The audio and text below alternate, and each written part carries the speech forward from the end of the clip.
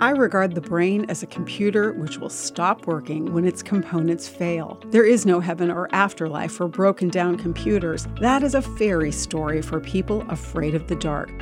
I'm Bonnie Sala with Reset. Those were the words of Stephen Hawking, one of the most brilliant physicists to ever live. Hawking was an atheist. Many of the world's most dazzling minds, Nobel Prize winners like Madame Marie Curie, Albert Camus, and Milton Friedman, all refused to believe in God. How could these exceptional minds come to this conclusion? Jesus told a story about a rich man who didn't want to give up his great wealth to gain treasure in heaven. Jesus said how hard it is for a rich man to enter the kingdom of God. In fact, it is easier for a camel to go through the eye of a needle than for a rich person to enter the kingdom of God. We could easily substitute intellect and pride for riches in Jesus' statement.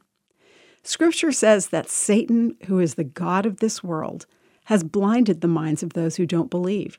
They are unable to see the glorious light of the good news. They don't understand this message. Claiming to be wise, they instead became utter fools. And instead of worshiping the glorious, ever-living God, they worshiped idols. Today, those idols look a lot like Nobel Prizes, Grammys, and Pulitzer Prizes.